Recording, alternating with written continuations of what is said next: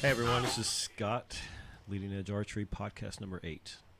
I think is what Jason said. Number 8. So people may not realize, but that song's appropriate for what we're going to talk about today, which is the Vegas shoot, which is coming up this week. So we're going to talk a little bit about that, and actually have a guest with us today, one of the young guns of our sport. He's one of our staff shooters, and he's going to be doing a lot of crazy stuff this year. Mr. Cody Serber. Hello, hello, hello. So, Bridger's here. Jason's here. Podcast is doing great. Thanks to you all, folks. We appreciate you. Everything you guys are doing out there for us. I think some of the episodes have been a big hit. I know I think the ATA one was our biggest one. Correct? That one was good. The one with Linda was awesome. Yeah. Crystals is getting a lot of Crystals traction. is good as well, yeah. Yeah. So what are we up to now? Right now, do you know, listeners-wise? Pretty good, right? Yeah, so far we've had about 3,000 downloads, so That's awesome. that's not too bad for 7 episodes. No, not bad at all. Yeah, so anyways, we're kind of wing it today, and we're going to try to get on a timeline. I got some feedback from some of y'all out there about our delay in pre-recording and stuff, so we're going to try to now record. We're going to move our release dates to Fridays, correct, guys? Yes. And so we'll be recording that week, so we have information that's relevant for that time period. I know we talked about Chris Schaff coming on, but I think we had some computer issues, problems with that recording. Yep. So Chris, if you're listening, we're going to have to re-record yours. Yeah, great fun. He's probably excited. And other than that, we're going to talk about Vegas today. I think we have all been preparing like crazy for that shoot, this tournament. And we're going to talk about how Cody's prepped for it, how Bridger's prepped for it. I'm actually going to shoot, which is insane probably, but how I'm prepping for it. And Jay Bird, you're not going though, right? I'll be cheerleading from back here. Yeah. Jason just got out of the hospital though, right? Yep. How'd that go? Spent a whole week in the hospital. I had to get a little bit of preemptive surgery is what I called it. I was having issues with getting pain in my stomach every time I ate, so when I got scanned, found a stone in my gallbladder, decided it's time to get it out before I wind up in the hospital in Mexico or Dubai and wake up in a bathtub full of ice with no kidneys. So, yeah. They still do that down there? I don't want to find out. Yeah, Say no, it, exactly. Those organs are worth a lot on the black market. Yeah. So yeah, Jason just got out, so Yep. that's I'll going to be you got a tough road to hoe though over the next we got Mexico coming up in probably 8 weeks, 7 weeks. Yeah, at the end of March. Yeah. So got a lot of work to do in that. I'm at time about a week and a couple of days post-surgery. I'm already up and rolling. I should start shooting hopefully by tomorrow or the day after. I'm going to come shoot league tomorrow night, so frame. Gotcha. Yeah. we'll see how that goes. Get you back on track. Bring a bunch of super glue in case something bad happens. Yeah, absolutely. So anyways, let's just jump right into it. You know, the Vegas shoot is this week, starts on Thursday, right, Bridge? Friday is the first day of official scoring. Most people get there Wednesday and Thursday. I'm flying in Wednesday. I know you and everybody from the store that's going is getting there Thursday. Yeah. But I go with my mother, and she likes to go to a Cirque du Soleil show or something. Yeah, that's cool. And Wednesday night's an awesome night to do that because you got all day Thursday to recover. Yeah. All right. What are you going to go watch? We're gonna go see Ka. Yes. It's Really? a good one. Awesome. It's a good one. Yeah, I saw it in September. The only one I told her I wouldn't go to with her is Zumanity. Yeah, I don't blame you. That one allegedly is the erotica one. Oh. Yeah, it's like the 50 Shades of Grey of Cirque du Soleil. Yeah, so I said no, I'm not gonna go to that with my mother. But I go to the rest of them. They're a lot of fun. Yeah. I like them. Yeah, that might not go well with your mom. Yeah, Ka is actually pretty interesting. Like I said, you have That's a a lot good of one. people running around you. Might scare you. Might come Well, up to your seat. we're like, there's the front floor section, and then there's a couple sections of that, and we're in the front row of the secondary section. Okay. So like we have our seat, then the partition deal, and then the aisle in front of us, and Yep. we're like right smack dab in the middle. We got really good seats. Yep. But we're front row of the second section. All right. So Yeah. I imagine we're gonna have a bunch of Characters running around. Yeah, Oh, oddly painted people walking around in front of us. Yeah, I was sitting. Well, all the wheelchair spots are in that partition right there. Yeah. So everybody runs around behind us. I kept on coming up to the people next to us. They, for some reason, avoided me. which was good for them. But yeah, you'll have a lot of fun. Right before you get in, though, I highly recommend. There's this little restaurant, probably about 100 feet before you get there on the left Okay. side. They've got the best $25 burger Which- I've ever had. Which hotel is that one at? It's the MGM. Oh yeah. Yep. Oh, I've heard of that burger place before. It's really good. One of the best burgers I've ever had in my life.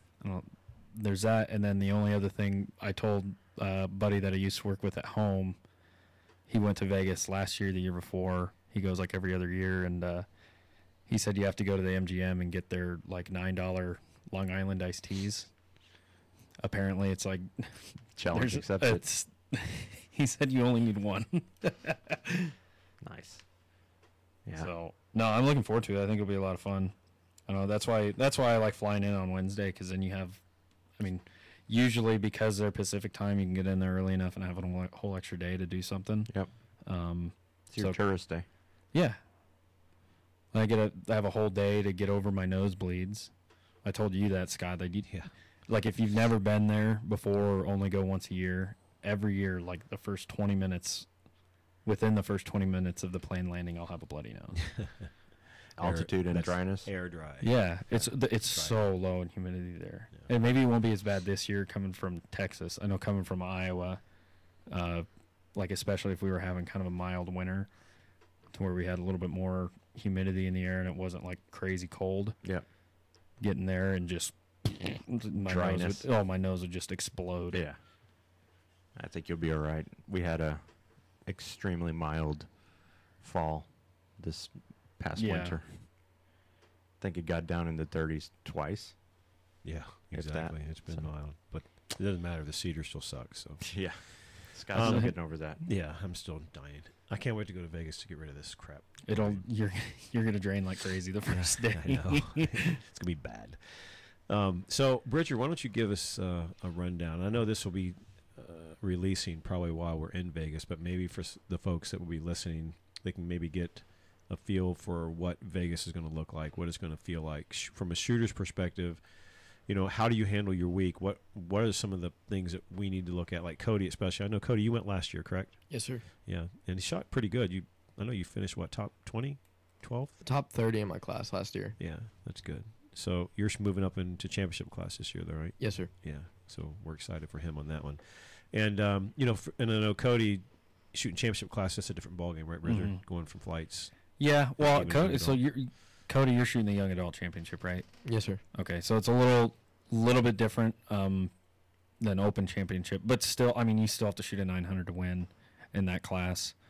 Main difference with the open championship is there's like 60 guys that can shoot a 900 versus like 6 young adults.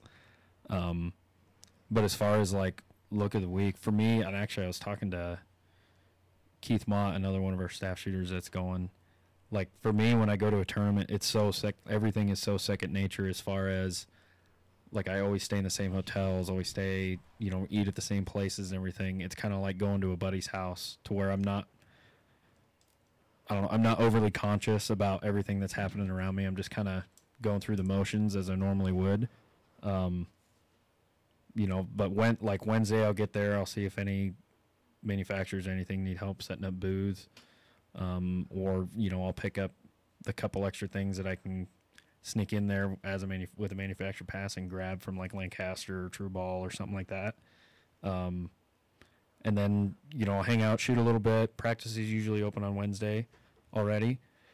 And, I'll try and do the impact archery shoot up, which, I mean, if you're there Wednesday or Thursday night when they have that is incredible practice. It's Scott, it's very similar to how we do our league nights here, to where Yeah.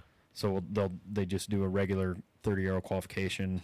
They flight everybody, whatever place you are on the flight, that's where you shoot in the shoot up. And instead of doing head-to-head, it's similar to the Lancaster where 7 shoots against 8, winner against 6, and then winner against 5 all the way up to the top. So Right. I know a couple years ago, like I had Mike shot a 30X and I shot a 29X, so I was a second-ranked guy. I only shot 3 arrows in the match round, won my match, and then shot against Mike, and Mike I just barely missed an X, and Mike hit all 3, and I got second place, but won like $600. So if you need some gambling money, it's a great avenue. It's a good little gig right there. Yeah, and it's a lot of pressure because you're shooting for some real cash, and even the lower flights. I know last year, the year before, I was like second or third flight because I had a couple arrows get away from me because I was still jacking around with my bow some, and I won like second or third flight and won like $200 or $300. So, but that's awesome practice if you don't have anything going on Wednesday or Thursday night. And then after that, it's just kind of planning your day around your shoot time for the following day.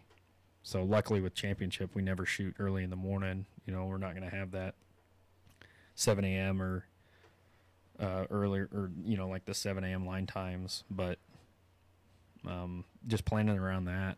Because, I mean, it's Vegas. You're going to want to go down to the Strip or go to a show or do something like that, go out to eat. And you should. It's a good way to blow off steam. So Yeah, because it's only 30 scoring arrows a day, correct? yeah, so you're shooting for, with 2 practice hours. and 2.5 hours. yeah, hour 45, Yeah. 2 hours and 15 minutes, and that's it. And that's all you're required to shoot.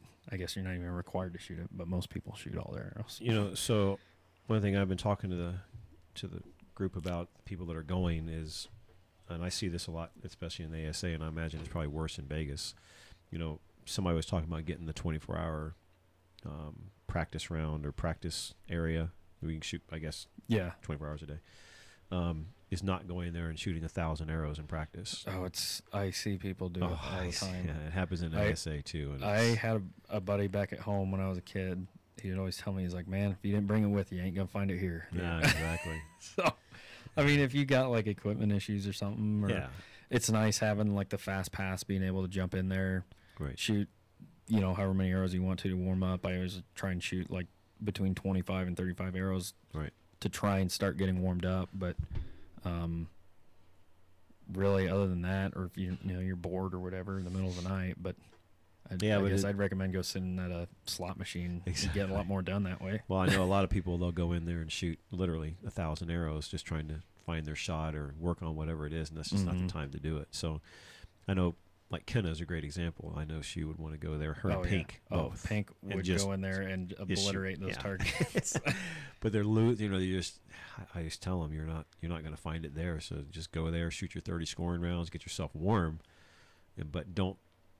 I think it's kind of weird they give you a 24-hour access to the practice range because, once again, it's just not the time to practice. It's find your shot a little bit, get it worked on, and then go shoot your darn. Well, it's your good darn for round. the NFAA and Yeah. Impact Archery. The local shop there runs the practice range, and it's great for them because they Really? just make a little bit extra dough. Heck yeah, oh yeah, absolutely. But you're like, you're the school of thought though. You'd go in there and just get warm, maybe shoot a couple scoring rounds on Thursday, make sure you're good, Yeah, and then go hit the tournament.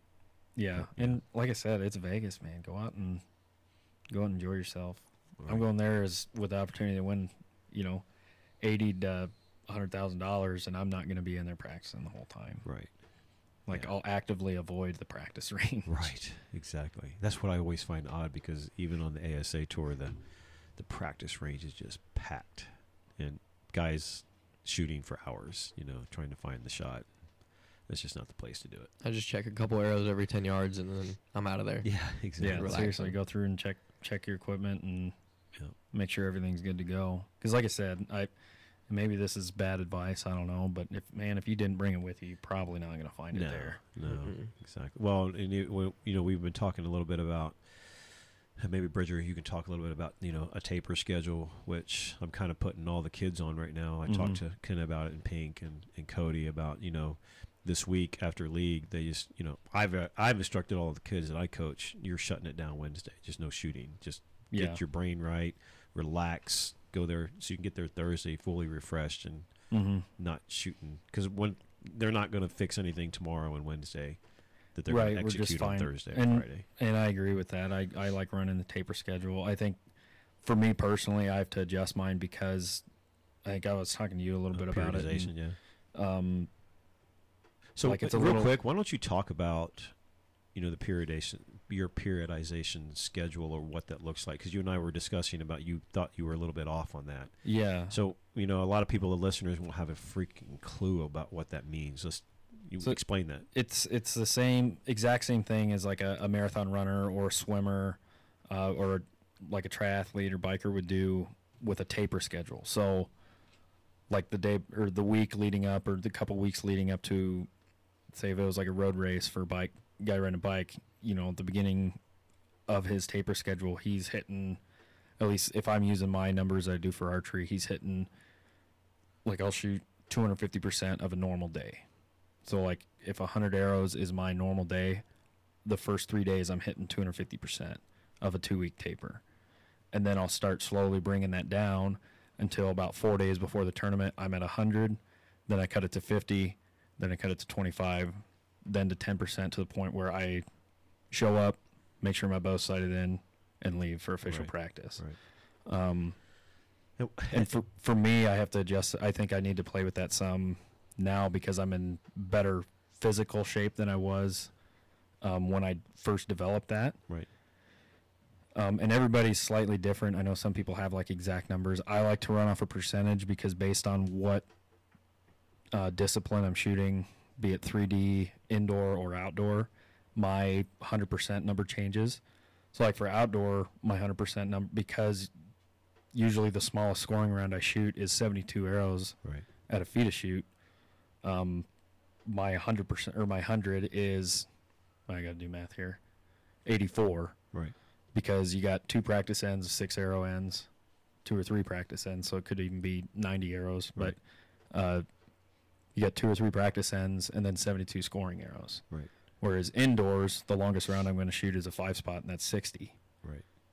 So I always take kind of like a good starting point based on how many arrows you're going to shoot for the day, scoring wise. Take that and double it, and that is like your 100% number. Right.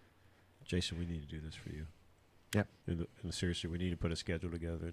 When you get 100% healthy, we got to. I think it would be something good for us to practice. Yeah, and it's different for everybody because, like I said, when I developed this for me, with my practice schedule, I was in horrible physical shape. I was like, Right. I mean, I'm still not like svelte right now, but this is the Yeah. best shape I've been in since I was in high school. Yeah. And I know when we were talking about it before, when I was in high school, I didn't have like a taper schedule when it came to shooting. I would only taper my like exercises, Right. like physical exercises, as opposed to my shooting, Right. just so my body would recover more. And you're still kind of doing the same thing with that. It was just at the time, because I was 16 and an idiot, Right. it was easier for me to say, well, instead of running 5 miles a day, I got a tournament coming up, I'll run 2 miles. Right. But now, for those of you who don't know, Bridger's been in the gym hammering for about the last 6 weeks, probably. Pretty good. 6 or 8 weeks. Yeah, 6 or 8 weeks. So he's definitely making a big change with his physicality. I think it's gonna. He'll end up that'll, somewhat. You haven't been shooting great, but I think some of that's a byproduct of you being able to figure out where your body is in conjunction with that shooting, Yeah. and I think that's going to end up turning the corner eventually. There's no. I mean, I'm a firm believer in that, but that's cool because that's something that I think that we all need to look at and practice because to shoot at that level when it comes to these big tournaments, that's something that I think that is overlooked because you look at these kids especially, and Cody, you're pretty guilty of it too, is just coming in and just shooting a crap load of arrows. Oh, I And used to do just- it all the time. I'd get to a USA shoot on official practice day, and like official practice in Arizona runs from 12 in the afternoon till 5 p.m. Right. And I would get there at 12 and stop shooting at 5 o'clock, and I would shoot every single end. And nonstop. Other than like 1 or 2 for me to eat a sandwich and, Yeah, so have you a sit in the so you porta didn't john, pass and that out. was it.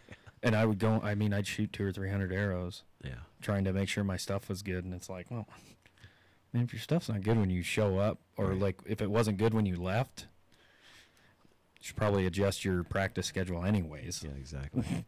No, that's true. So, yeah, I'm absolutely. I'm kind of glad they changed the schedule for this coming outdoor season. Where official practice is going to be the same day that we're going to shoot our qualification. It's just going Like- to be a couple hours prior. I'm not So- a huge fan of that.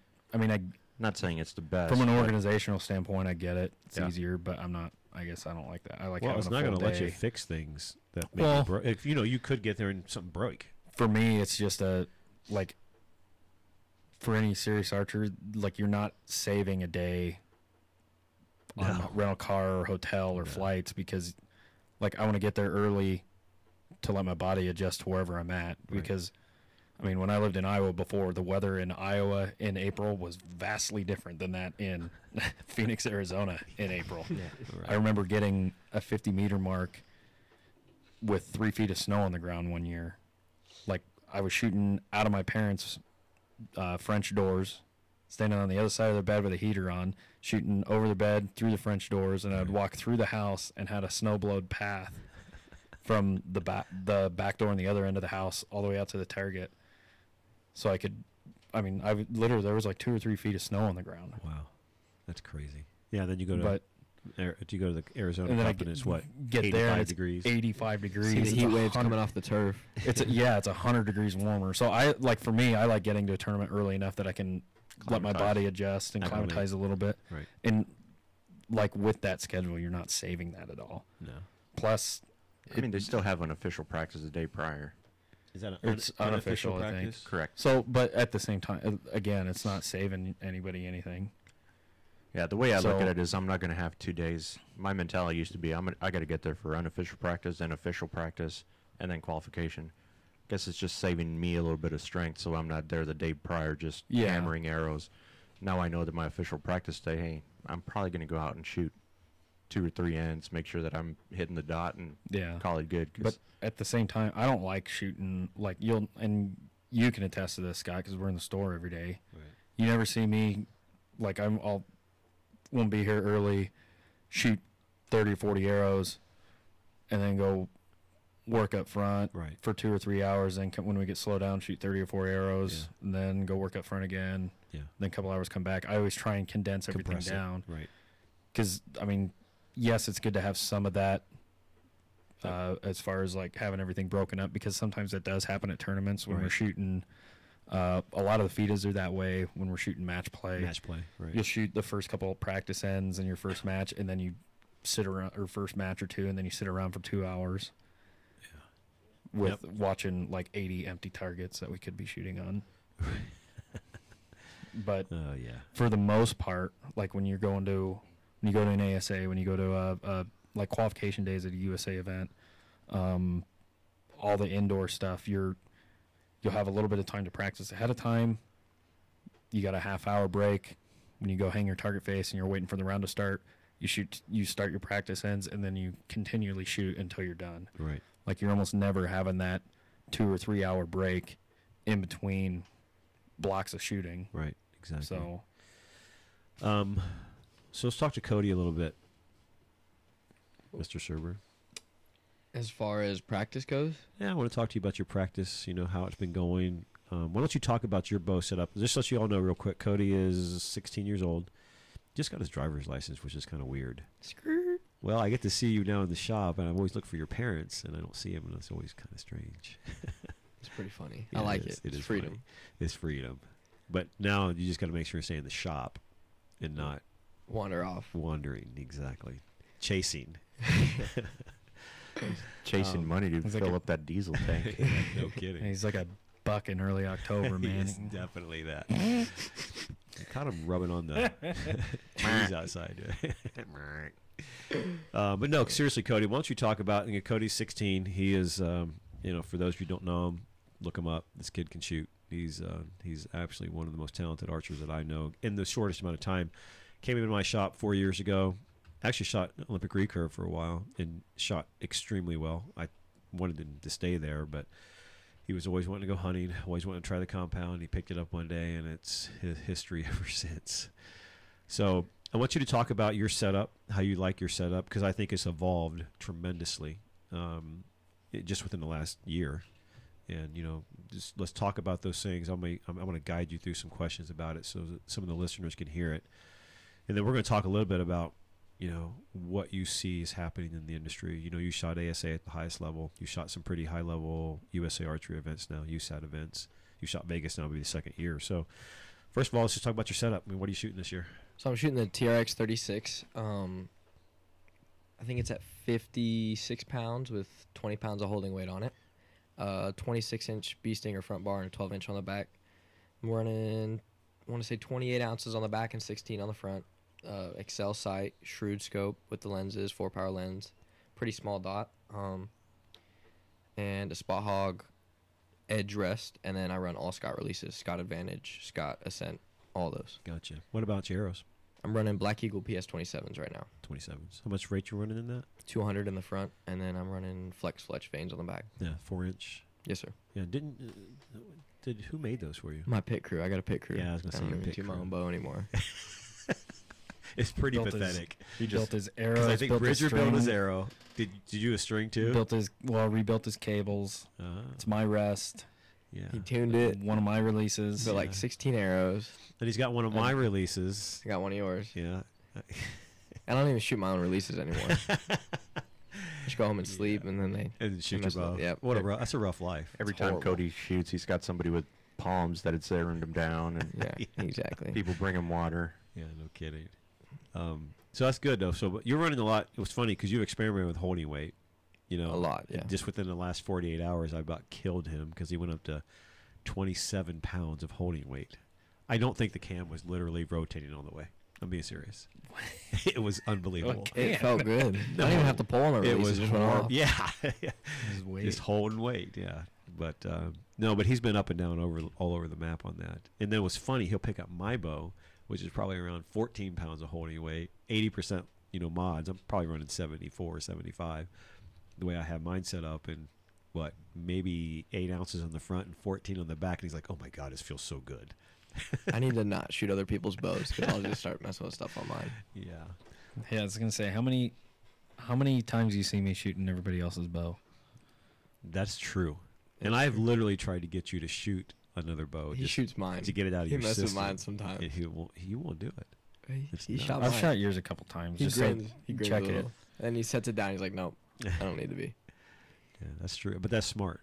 I mean, that's why he does what he does. So, you've been shooting pretty good though. Yesterday, I know you shot a 27. 27 300, correct? Yes, sir. Yeah, that's some darn good shooting. Shot a 26 there.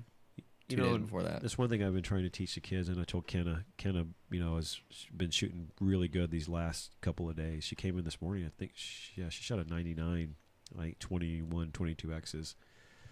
Barely missed her one for a 300, but it's all about peaking at the right time. Shooting great 3 weeks ago is not going to equate to shooting great in Vegas, in my opinion. I think you got to work toward it. Last year, I think I shot my second or third 300 on day 2 of Vegas, Yeah, and it felt better than anything yeah. before that. That's not easy, Mm-mm. for sure. So what was your experience like in Vegas last year? What do you think? I loved it. I love the format of everything. It's a big show. I mean, 12 rows of bleachers behind you or Mhm. more? A Did you whole shoot bunch. on the on the arena main floor? Yes, sir. I didn't know if you guys shot in the arena Yeah. floor or not. We shoot on the right end where all Mhm. the pros shoot. We shoot down there. Did the nerves get to you? They definitely got to me. I mean, it felt like with every arrow, I'd be like, my stomach would drop. And then day 2, you kind of go in, and I mean, I feel like it's like this for every tournament with everyone who gets nerves. You go in and you shoot good, like I did. I shot like a 297 on day 1 and a 300 on day 2. And I was like, why didn't I just turn it on yesterday? You Yeah. get comfortable day 2, and then you look back on your week or your weekend or however long the tournament it is, and you're like, that's kind of what's setting everyone apart, is being aggressive on day 1 and being aggressive on day 2. Just being aggressive the whole time. Mm-hmm. Yeah. You just need to turn it on right when you get there. Well, you really have nothing to lose. Exactly. I mean, you're either going to win it or lose it. Yeah, exactly. You're not going to win it sitting there halfway shooting your bow. Yeah, I always get a kick out of the guys who compete at the highest level, and this happens in a lot of sports that I've been in, especially like fishing. They'll fish for a check, I call it. Mm-hmm. I just want to place top 50, get a $10,000 check, and I'm good. I mean, okay, so you take guys going into fish for a check. I think a lot of pro guys, and myself included, like we go in, we're just trying to shoot for 900. Yeah. Like I just want to make the shoot off, just want to make Right. the shoot off, just want to make the shoot off. Yeah, Which I mean, obviously everybody wants to make the damn shoot off. Right, Like, right. Nobody's going there with the intention of not making it. exactly. But I think a lot of people get turned off. Like their brain just shuts off once they get into the shoot off. Yeah, And that's why I think we constantly see the same guys at the top. You have Mike, Stefan, Steve, Paul, Braden, Sergio. Like that's why I think Vegas is very prestigious in that way. But like you always see the same guy. same 20 guys, kind of. Yeah, but I mean, Probably say even 15. I was gonna say even like the same like 5 or 10 guys that Yeah. are always on the podium there. Right, right. I mean, Chance has won it twice. Well- He's been on the podium all the time. So what you're saying, it's it's just a different mindset that you guys take. Into Yeah, it. and It that's really is. You heard Cody just say it a second ago. I mean, you went in and really didn't get after it day one. Right. Where that's you, kinda what I Bridger, did are last year. going in, getting after it as soon as you Yeah. walk into the arena. Well, and some of it too is just expectations. I know, like for me, that tournament, like I haven't made the shoot off there yet, and for whatever reason, I think the longer I go without making it, I'm always worried the harder it's going to be. Right. This year, I feel like I'm in a good mental spot going into it, especially now that I'm kind of peaking. I figured out a bunch of stuff today, actually. Right. But like that shoot, 90 arrows at a 40 centimeter target. So the X ring on a 5 spot is the same size as the 10 ring on a Vegas face. Right. And I've made the shoot off in Louisville or at the NFA Indoor Nationals 4 times. And that one has 30 extra arrows at the same size Exactly. bullseye. Exactly. And I've made that 4 times. And I haven't made the one in Vegas yet. So It's half as long. there's 25% more arrows there. Yeah. 25% more chances of Or 30% missing. more. Yeah. So, but it's just I don't know. It's an environment thing with Vegas. It's hard not to. I mean, it's the biggest Well, it's tournament the in the world. Super There's 4,000 other people there. Yeah. But I don't know. It's different. Yeah. It's a different tournament. Yeah. for without sure. a doubt. And So, some- Cody, what are you doing differently this year? I mean, you're shooting championship flights for your young adult, correct? Yes, sir. And that's going to be a task.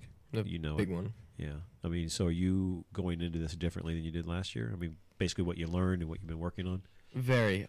As far as practice goes, physically, I've been shooting a lot more. And I'm actually shooting at a lot different level than I was last year. And then mentally, archery really for me has become a big challenge mentally lately. Yeah. And I'm trying to practice like mental, I don't even know what you would call it, strength, I guess, like everyday life, and then bring it into archery. You know what I mean? So like almost shutting off your emotions, because when you miss, you have to turn it around, because you can still get in the shoot off with an 899. You know, there's Yeah. always that chance. Or if you miss an X, you can't let it freak you out. So like when things go wrong in everyday life, I need to just like shut it off. All right, well, we can do this. What can we do to fix this? It's almost like becoming a robot and programming yourself to look at the positive side of things. I mean, I think we were texting about this the other day. Absolutely. I think it's a great example, too, becoming a robot. I mean, Vegas is a mind game. Would you agree, Bridger? Oh yeah, I had a good friend at home. He always said archery is 90% mental and the other 10% is between your ears. Yeah. Yeah. So, and it is. I mean, everybody can draw a bow back and shoot a 10 at least once, Right. which means everybody should be able to draw a bow back and shoot a 10 90 times in a Yeah. row. If you can do it once, you can do it 90 many times you yeah, want. Exactly. But yeah, that mental toughness is very different from someone like myself that shoots a lot, some like towards you, Cody, and then all the way down to the amateur side. Yeah. I think everybody's on a little bit, not that people in the amateur class are on a lower mental spectrum, obviously, because they're not. They're still intelligent people, but it's like that high octane athlete step on the throat type deal is not I don't know, that's not an inherent trait in everybody. Right. And everybody responds to it differently too. Yeah. I mean, you look at like Braden Galantine is crazy high intensity when he's shooting good. Like when he's shooting well, you almost never see him, being all lackadaisical and everything. He's always in the moment, like crazy intensity. Same with Dave Cousins. And then you got guys like Jesse and Chance that they could be shooting the worst round of their life and You'd you would never have know. no idea. Yeah, that's crazy. Yeah. But everybody's brain processes that information differently. And for you, like trying to shut off or remove yourself from the situation so you can come back with a fresh head is how a lot of people do it. I know for me, I am so analytical about stuff that it's hard for me to just shut my brain off. Cody's pointing at me Well, because I'm wearing a Pat McAfee t-shirt that says analyst on it. Well, and this, it's so true, because you in the shop and watching you work through your practice routines, your process, I think that you believe there's always a reason, if it makes sense to say that. I mean, there's something out there. There's something within the setup, the bow, the process that you can always revert back to fix. Yeah. And that's the way your brain works. It's funny you say that, because I've always said it. Bridger, working with this guy since August, he missed his calling. He should have been a mechanical engineer. I don't know why he didn't go to school to do it, because he has that mindset. You and I are exactly alike in that, because things as an engineer, things never happen. They always happen for a reason. Right. I don't believe in the happenstance. It's just not part of how I'm wired. And I think that's a great trait to have, which ways to look at it. And then you, Cody, on the other end of the spectrum, are looking at, hey, I'm just got to, shut it off, clear it. If I don't, I'll just start to spin internally. That's how I get, I'll start to overthink. And I mean, there's definitely times where I'm like, okay, something needs to be changed, but I kind of have to see almost a pattern before I go straight to the, oh, it's the bow, or oh, it's me. Yeah. Mm-hmm. Yeah, well, definitely. And like I said, I've watched this kid shoot. It's funny to watch even where you came from last year. And talking to your parents about this, about where you may go this year, and you got a big decision to make in the next 3 weeks about Cody's considering shooting known 50 or known pro, which is in the ASA circuit. And that's really your bailiwick. That's what that's your game. That's what gets me excited. Yeah. Yeah, there's no doubt. 3D is his game. Or just stay down and shoot men's known 50, which you shot the classic in that last year, correct? Yes, sir. Yeah, and I don't know, just to share with our listeners, you dropped some pretty big bombs out there, those guys. Something like that. Yeah. Day one, where were you at day one? You were top 20. It was like 7th or something Yeah, like 7th. that. Yeah, Day one. day one, this kid's in 7th, and you're probably the youngest kid on the course. By in far. I men's think I was known youngest 50. by like 2 years or 3 years. Yeah, because I think there were a couple 18-year-olds out there. And I was 15 at the time. Yeah, but he went out there, and it was funny to tell you a quick story, but I'm on shooting senior known, and I get over there, and I'm walking to my stake, and there's guys complaining, like, we got to put an age limit on men's known classes because these young kids coming in here with eagle eyes and full what, and just kicking our tail. So, but it's going to be a big decision for you because, you're right about one thing, and I'm going to bring it up. I think that's a good topic of discussion, which I think a lot of our listeners can relate to, but you spin out. Make a bad shot. What happened, last year? You freak. Oh, yeah. I mean, especially internally. You may not see it outside all the time. It definitely gets, to the point where I get frustrated and, I start clenching my jaw and all that. But, yeah, internally my mind just bounces off the walls if I miss a 12 ring and I was aiming at it and it broke on it and everything. I mean, I just go crazy inside. Yeah. And learning to shut that off, I think, is going to be a big advantage this year. Yeah. Well, that's going to happen with maturity. I don't know. I'm 51 and I still spin out like crazy. So shut up, Bridger D. You got flight miles on all your equipment. Let the record show that Scott almost broke his hand today. Yeah. You were shooting a hell of a round. And that's what kills me. So what exactly? He turns around and I just hear boom. What's Cody Server exactly what happened? I was shooting probably one of the best rounds I've shot in a year. And out of nowhere, I was okay with the first one. Shot broke where I wanted, and I got a 9. And I was like, you know what? 299, I can live with it. But then I shot an X, and that last shot, I thought it was an 8. And I lost my cookies. Because the shot felt great, and everything worked. Put all the stuff down there, here, boom, off the behind us, and back of the range. Scott comes back over, his hand's awful swollen, man. Well, I mean, when we dump all this time into shooting our bow and we train ourselves to do one thing and that's not miss, and then we miss, it's like it's really hard to not get frustrated. Yeah. But you know what? If I miss because I had a bad thought come in my head, and I'm really bad about this, which is, and I always revert back now to Linda, and that's why I love what we're doing, because Linda Ochoa will pop into my brain saying, never make a bad shot, even in practice. So if I sit up there and I have a bad thought come in my head and go, man, I should get out of this shot, and then I force myself through it, it's usually not. I'm okay, and then I'm not mad because it's my own fault. That's why I miss. I call it a glitch. It's just something in my head just goes away for a second, and I'm like, okay, I missed that arrow. And usually I can sit there and watch you shoot, and I'll wait for the shot to go off, and I was like, yeah, you probably should have got out of that one, huh, bud? You can see it on your face when you shoot. I mean, you get more and more angry throughout the shot. Oh God! You can't imagine. I'm probably one of the worst at that. I'm the person that draws back, anchor in. I got this. Nope, let down. Nope, I'm just gonna pull through it. Just pull through it. You got it. No, just let down. Let down.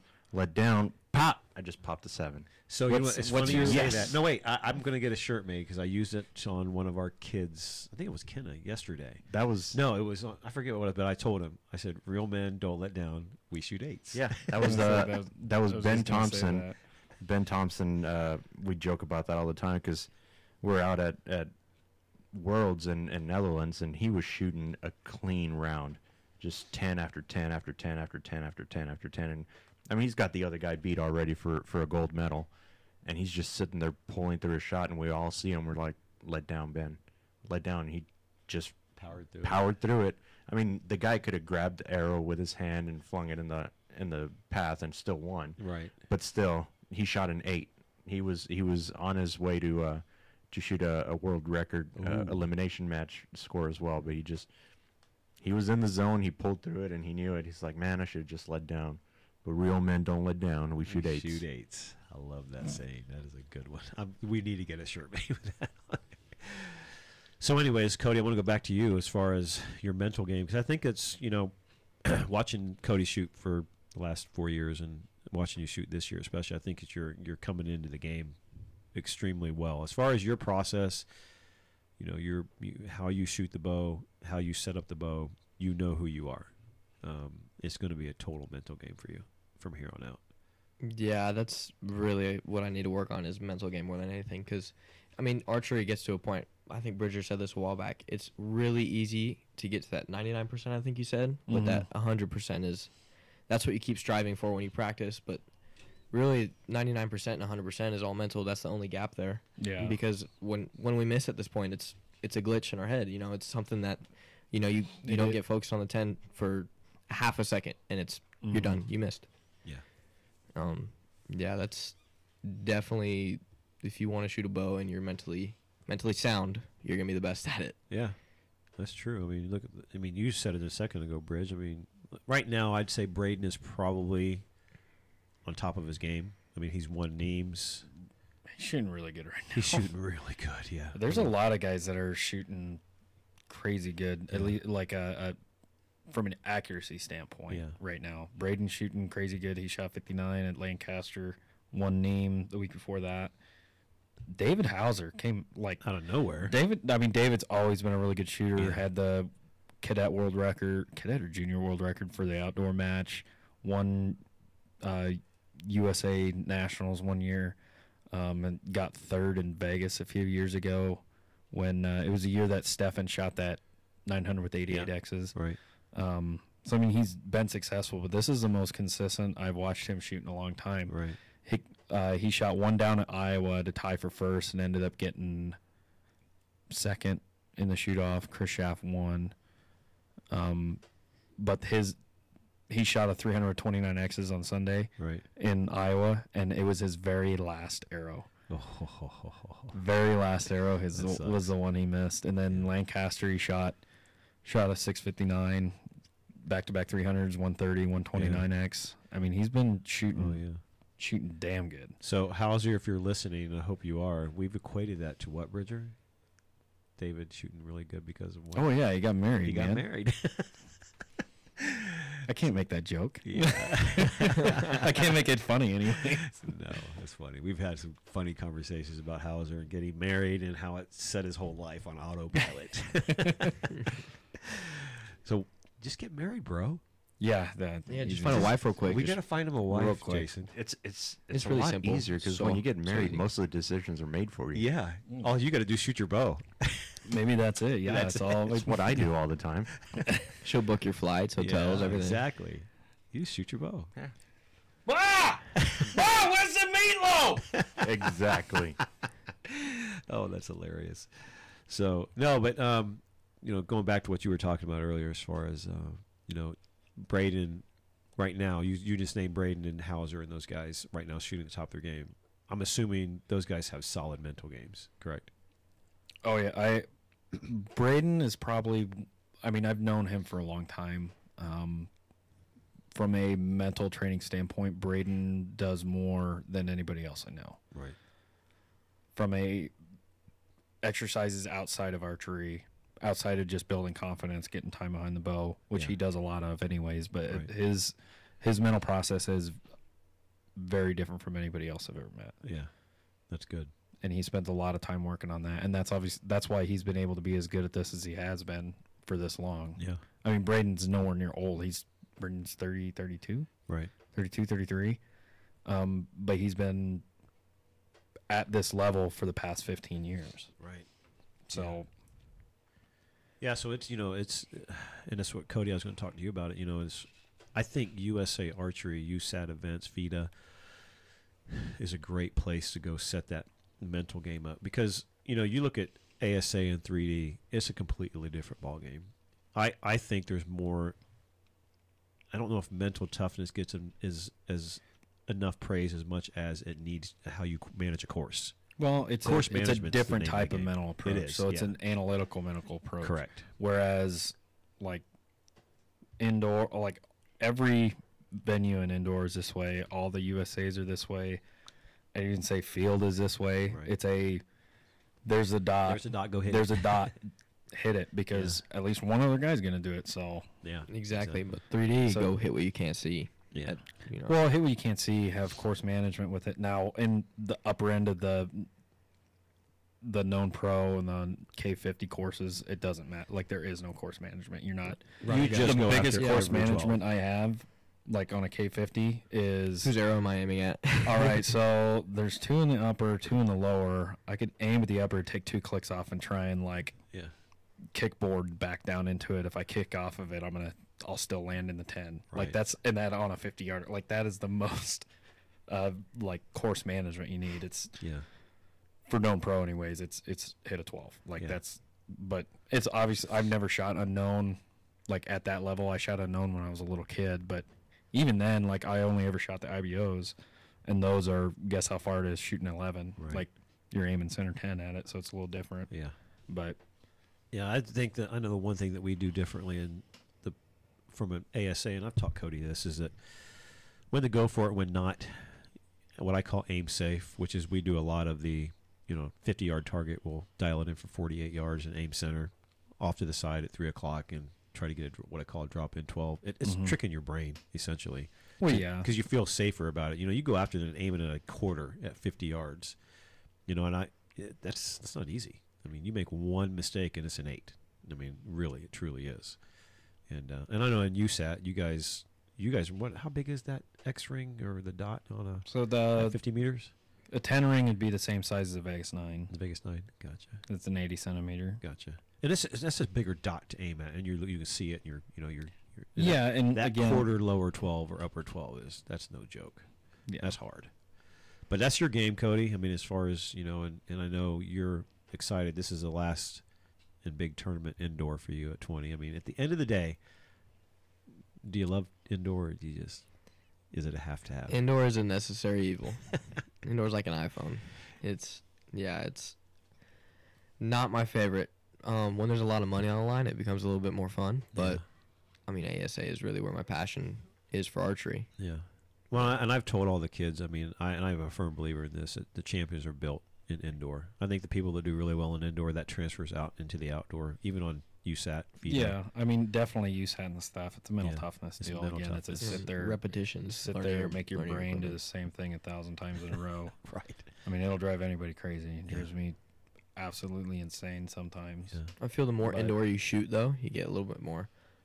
Okay, 3D. You get a little more Oh, relaxed. yeah. I'm eagerly looking forward to going to Foley. Going Yeah. to Foley, getting some 3D arrows set up and Yeah. getting outside a I little get bit. I get obsessed with 3D though. I mean, like when I'm shooting good 3D, if I shoot one good round to start off the season, I start literally all the time 24/7 thinking about 3D and Yeah. shooting good arrows. And then, when I miss, which does happen a lot, it's probably the best thing that could happen for me during 3D season. Well, and there's, and I don't want to talk about 3D a bunch because this is a Vegas type show, but at the Thank end you. of the day, yeah, I know.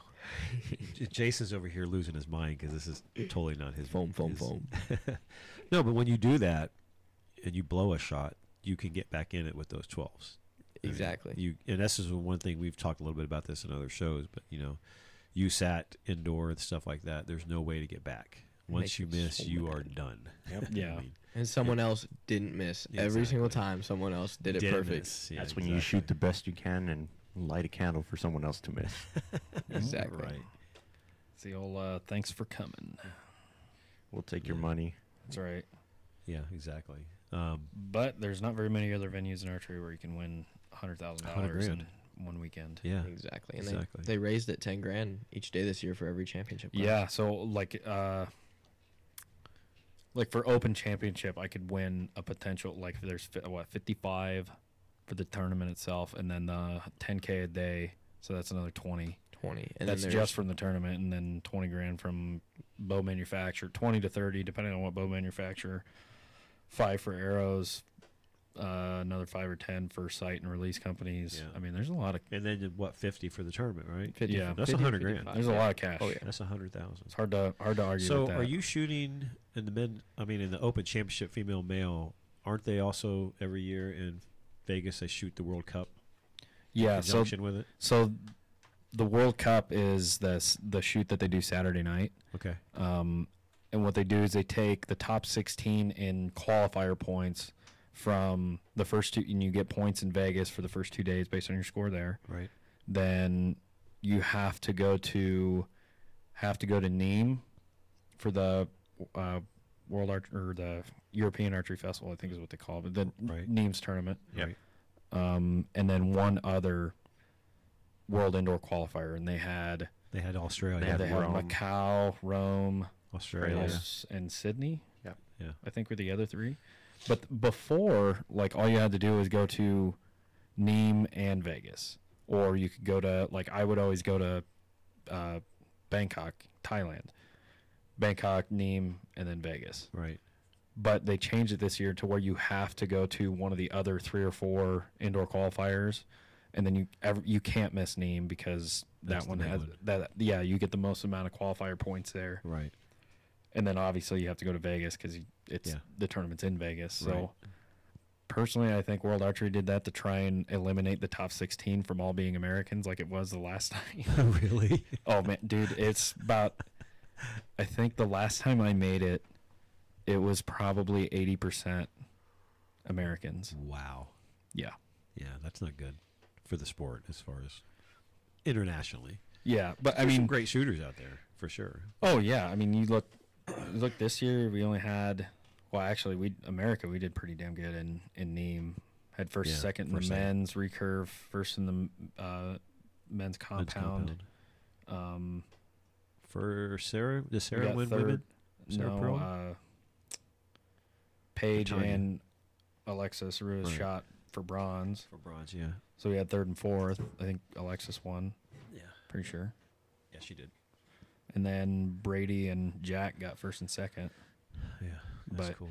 No, I love doing that tournament, and that it's an awesome environment there because it's a lot of times it's people that have never shot that style of archery are watching. So like most of the people going to Vegas, I mean, yes, a large majority of them shoot USA indoor or some type of feed around, Right. but a lot of them have never shot the head-to-head Head-to-head matches with that. matches, yeah. And then the production that World Archery does is awesome. Yeah, They for the for their shoot-offs. finals and stuff, they do a great job. It's Right. a lot of fun to watch too. But I don't know, it kind of stinks this year, timing wise and everything, with me coming down here and Yeah. everything made it tough to try and make one of those Those- other qualifier. But I definitely want to try and do it again because that's another. You gotta watch the mic there, Cody. Oops. That's another Edit, Jason. like 10 or 15 grand yeah. to win that. So, or it's 10 grand to win it, and then your contingency on top of that. So Right. almost 20. Right. I mean, it's a damn good weekend. Heck yeah, you were kidding. Let's do So- France next year. That'd be fun. That's the We got goal. to do another. Got to do one other one Yeah. Really? Yeah, you gotta do two to make the internationals. finals. Okay.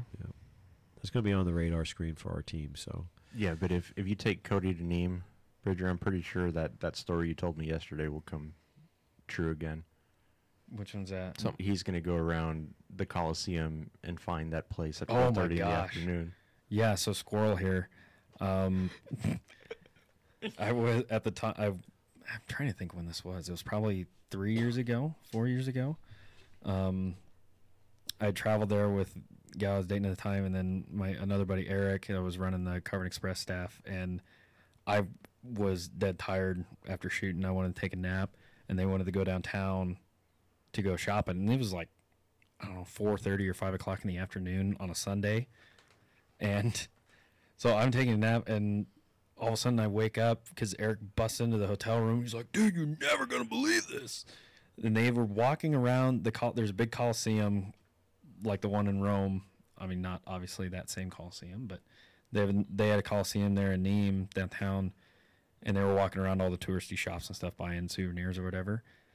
And he's like, dude, it's 5:30 in the afternoon, and these people were in the club just getting effed up. Like he said, at 5:30 in the afternoon, like you could hear it from like 3 blocks away, just the bass going, and people were packed in there shoulder to shoulder, and inebriated to the nth degree. It was crazy. Miss Europe. So, Oh man, it's wild. I'd never. And then we wanted to go out that night, so we're like, all right, cool, I'll go there. Well, obviously, it was a lot of fun at 5:30 in the afternoon. It should be hammering at like 8 o'clock. There's We got there, nothing. there was nobody there. There's like 10 people in there. No, Really it good was time. the craziest thing I'd ever seen. It was hilarious. That's funny. That's awesome.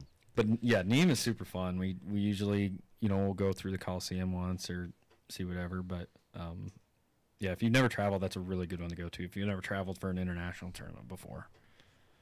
Yeah, that's cool. So Cody, as far as getting this Vegas thing out in front of you, they said start out from behind you and then shooting the ASA tour. What are your goals this year? What are you trying to do? For Vegas, No, just for everything. for everything, Yeah. Well, let's talk about Vegas. You set a goal for yourself for this tournament? I want to shoot a 900 this year. Okay. I definitely want to make the shoot off because there is a youth shoot off. Making the shoot off every day for the 10 grand wouldn't suck either. No. Yeah, just shooting clean 300, 300. That'd be awesome. I mean, I'd like to say I'd want high 20s in X count or mid 20s or whatever, but I mean, you shoot 315X is still better than 299, 27 or whatever day. you want to, Yeah. As far as ASA, I definitely want to shoot known pro. I think I'll learn a lot more on that class than I will anywhere else this year. Even if I'm not, top dog or being competitive with the shoot off or any of that.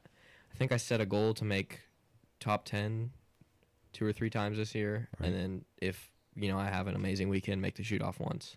Yeah. But everything's going to go away if I make a shoot off, being on national television, all that, Yeah. I'll forget how to shoot a bow probably, but and then really the only other thing is being way more mature as far as emotions come when something negative happens while shooting my bow, Yeah. being able to turn myself into a robot, just turn it off and move on to the next target. Right. Those are pretty much my goals. I haven't really sat down and thought about USA too much, but I definitely want to be hyper competitive in that circuit as well. Yeah. Definitely be one of the top dogs in the So it's going to be class. interesting because we talked about this. I know Bridger and I have a different opinion on it, but I think when you look at USAT, you want to take advantage of and probably shoot the junior division. Is that what it's called, Bridge? Yeah, so Junior. that like depending on your age, they have cadet and the junior classes. Right. Yeah. Yeah, and take advantage of that. In ASA, and Cody, you shot high school boys last year, right? Yes, sir. And and I know that from watching him, getting a chance to walk the course with him at certain times, and I know some of the stories we heard.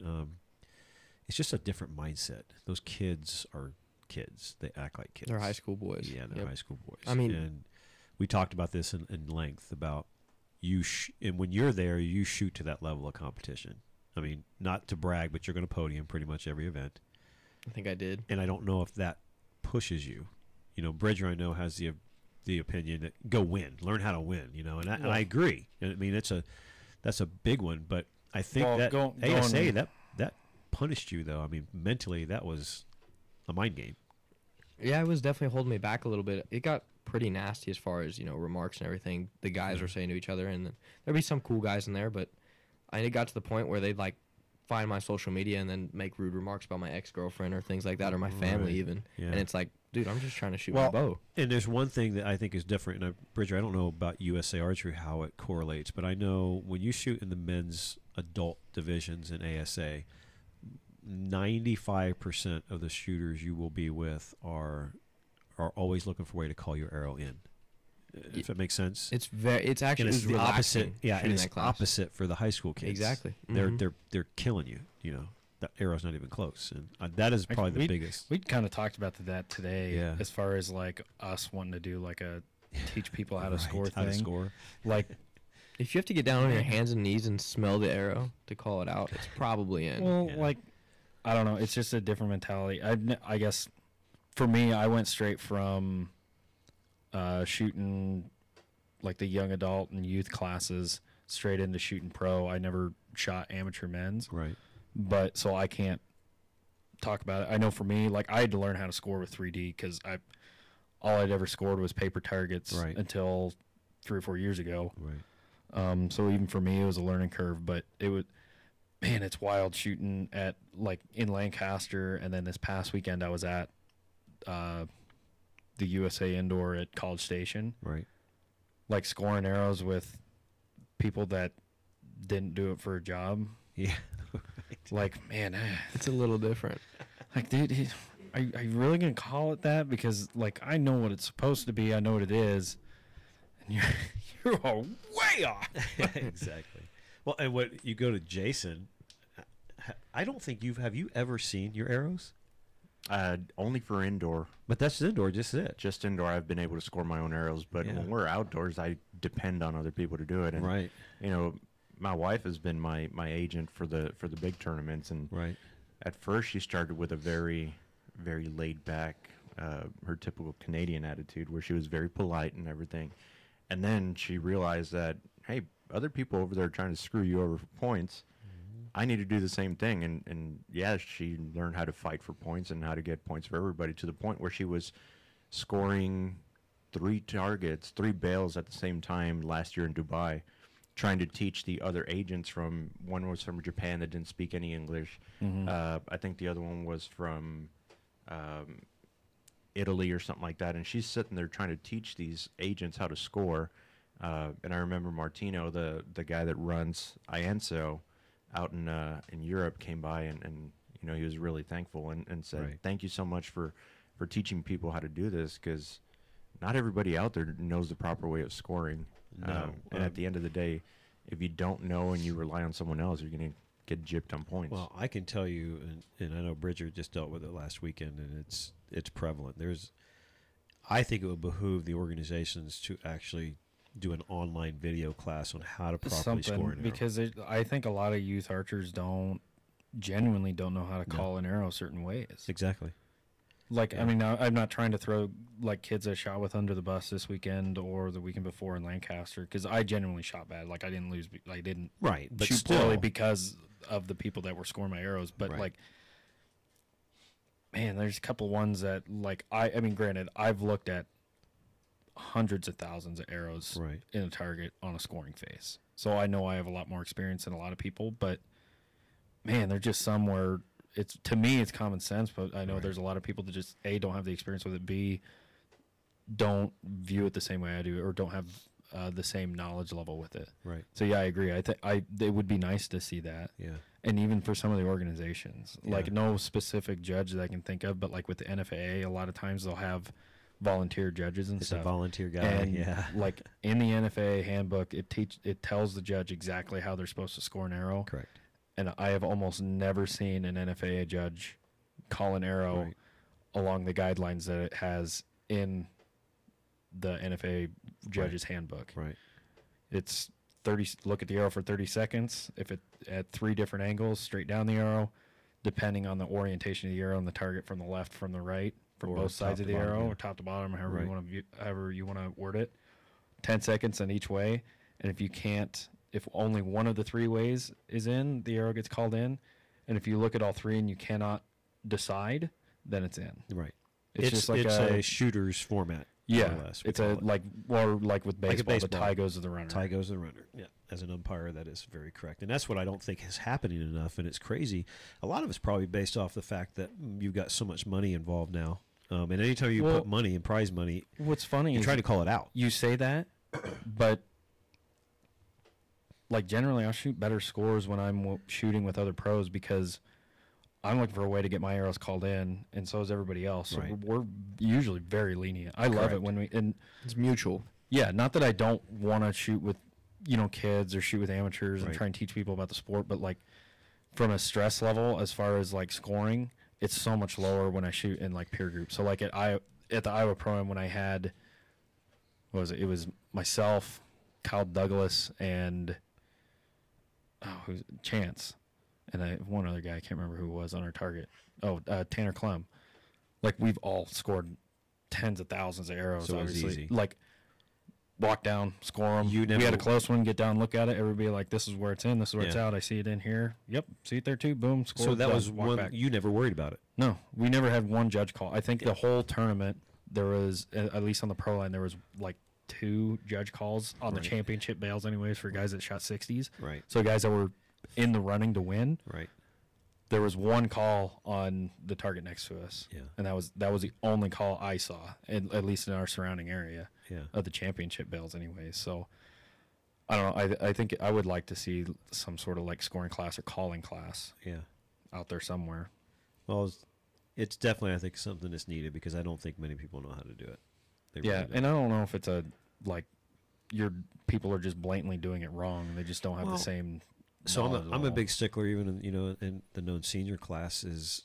And it's been this way my whole career, actually. When it comes to 3D, I'll use that as an example. That once the precedent has been set and someone sticks Yeah. to a call, then it's kind of like baseball. Once you set that strike zone and you're going to give 2 balls on the outside and 1 on the inside, do that the whole darn game. So what irritates me as a competitor is when it's happenstance. Okay, if we're going to call that one out, let's do it the whole day.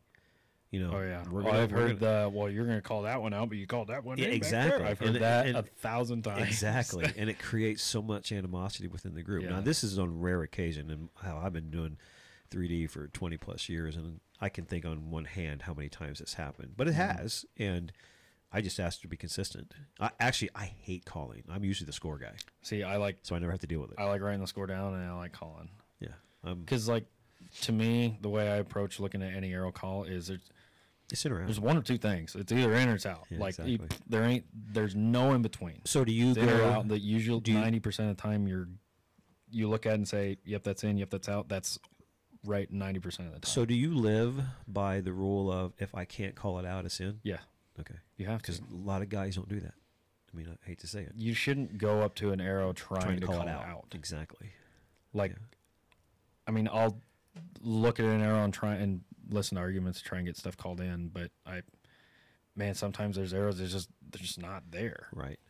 Exactly. But sometimes you look at them and like they are. I mean, It's I don't know. crazy because I am so pro shooter that I sometimes walk out and I feel bad. I mean, if it's Yeah, that close, like I mean, you I want it to literally be feel in. bad. I'm like, bro, I would love to give you this, but it's just not there. Yeah. and it sucks because I want the shooters to, it's funny. David Pena, a very good friend of mine, owns Archery Outfitters in Corpus. Mhm. You remember this one, Cody? He set a course for a state qualifier, which was probably the softest course I've ever seen in my entire life. You remember that? 38 up. On You that shot course. 38 on that course, yeah. with a brand new bow that With- I never shot that before. you had never shot before. And I kind of yelled. I didn't yell, but me and Dave were talking. And I'm like, bro, this is like, it's almost a joke, man. You needed to make it tougher. And you know what it said? And I'll never forget this. You won't leave my course feeling bad about your shot, about archery. And that's going to make you come back. And it's actually genius. Yeah. You leave there feeling really good about your score, you're going to come back and shoot more. Now, granted, at your level, you would have hated it because it was a gravy train course. but Over aimed everything. everything, yeah. I think I remember one time walking through a K45 course at an ASA, and I was like, man, if I didn't shoot 36 plus on this, I would be pissed. probably jump off a bridge. Yeah, exactly. So I don't know. I definitely wouldn't have enjoyed it. No, you wouldn't. You would have. You would It's have. like if you miss a ring, you're pissed off. yeah, really Yeah. bad. Yeah.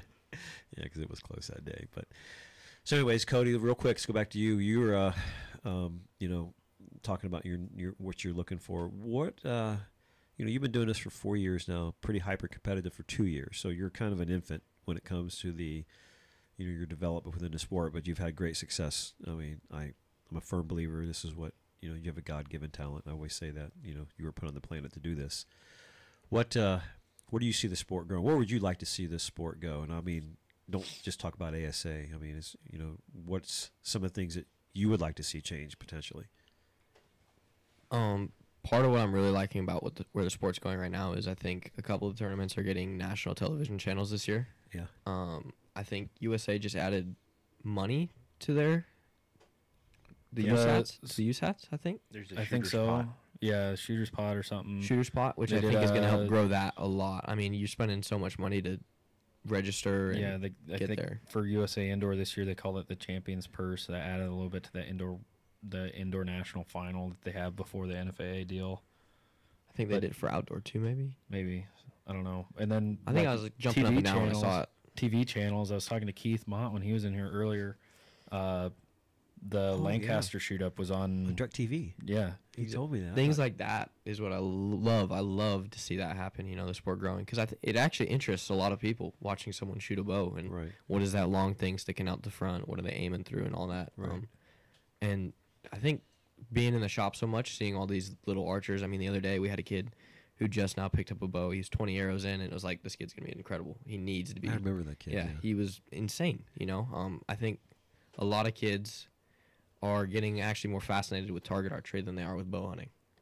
I think what actually brought me into the bow shop was when you were half taxidermy, half bow shop. Yeah, I saw the exactly. mounts on the wall, and I was like, whoa, I want to go in there. And then you're like, Dead hey, shoot a animals. bow. But I think a lot of more kids are like, I like hitting the middle, and then you can Right. go get your bullets back, your arrows, and do it again, and it becomes addicting. Yeah. There's a lot of good up and coming youth archers right now, like Cade, Dane, you know, all those kids. I just think. in our shop. Yeah. There's a lot of good youth archers. Period. Period. out Yeah, there. exactly. And I think it's because they get obsessed with hitting the middle. You know, Yeah. there's just like subconsciously they just over and over and over and over and over. Yeah. Um, Anything? And what about the games as far as USA Archery? Is do you like the format of the the dot shooting or? I'll be honest. I'm not the biggest fan of USA Archery personally. As far as I think just simple things with bails and not letting shooters into tournaments, even when you have extra bails, or not letting them register there when you have extra bails. I think the money thing's gonna help grow that side of the sport. Just everything kind of down to how they run a tournament, with weather and that's more organizational than anything. Yeah, And we've been exactly. fighting that for. Years. I think everyone's fighting 30 it, and they just years. don't listen.